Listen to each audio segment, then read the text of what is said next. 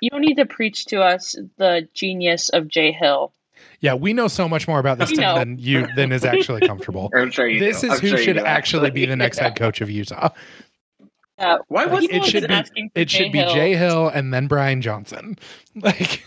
Why isn't he considered?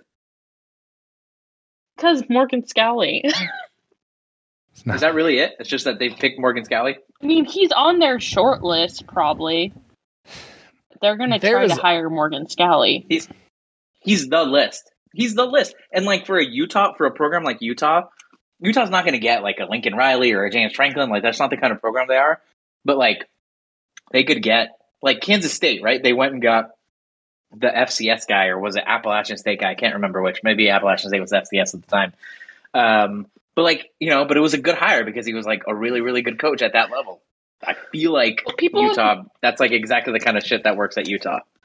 People have been talking about that with Jay Hill for like literally a decade. Like people have been saying that Jay Hill hasn't taken an FBS job because he's waiting for Utah to call him. Like that's been a real narrative.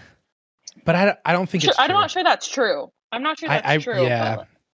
I don't think it's true. I think he's been at FCS for too long, honestly. I think he has like FCS stink on him. Because like he didn't even get considered for like the BYU job, and he should have gotten that. I can't imagine FCS stink is worse than admitted racist stink. Maybe when it comes to coaching. At Utah? I don't know. I'm not sure if no, did you say racist? You think they call it racist stink? I'm not sure that's what they would call it. The feature is a bug, something along those lines. You think that's a knock against his portfolio? I don't know, man. Yeah, Jay Hill's a great coach, truly. It's like on the experience section of Morgan Scalley's resume. Skills and assets. Microsoft Excel. Oh my God. Blatant racism.